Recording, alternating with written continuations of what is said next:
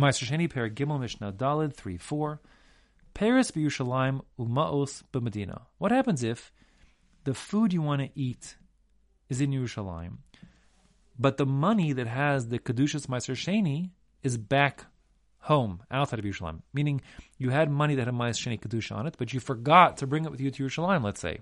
But now you want to eat, and you want to eat the food in Yerushalayim with the sanctity of Maaser Sheini, so no problem. Omer, you can simply say, Hareha ma'osahem, the money over there, back home, outside of Yerushalayim, which has Kedushas Maaser Sheini, Mechulalin al Peiros Ha'elu, are deconsecrated, meaning that the Kedusha transfers to this food. And that's going to work. The Chiddush being, there's no reason why the money and the food have to be in the same place for the Chilul to work.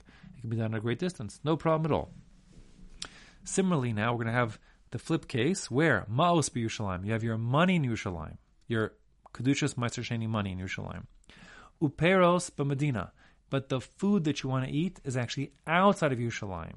So then, you similarly can do the same thing and say, Harei ha'ma'os ha'elu, the money I have here in my hand, in Yerushalayim, that has Kedushas Maaser Sheini, mechulalin, are deconsecrated, al peiros hahem, onto that food over there that's outside of Yerushalayim. Meaning, you've got, I don't know, what your kid went to pick up a pizza, and you want the pizza to be consecrated with your Maaser Sheini money, and the kids are bringing the pizza from outside the walls of Yerushalayim. You can say, listen, the money I have in my hand is deconsecrated in that pizza, and it's going to come to me later on.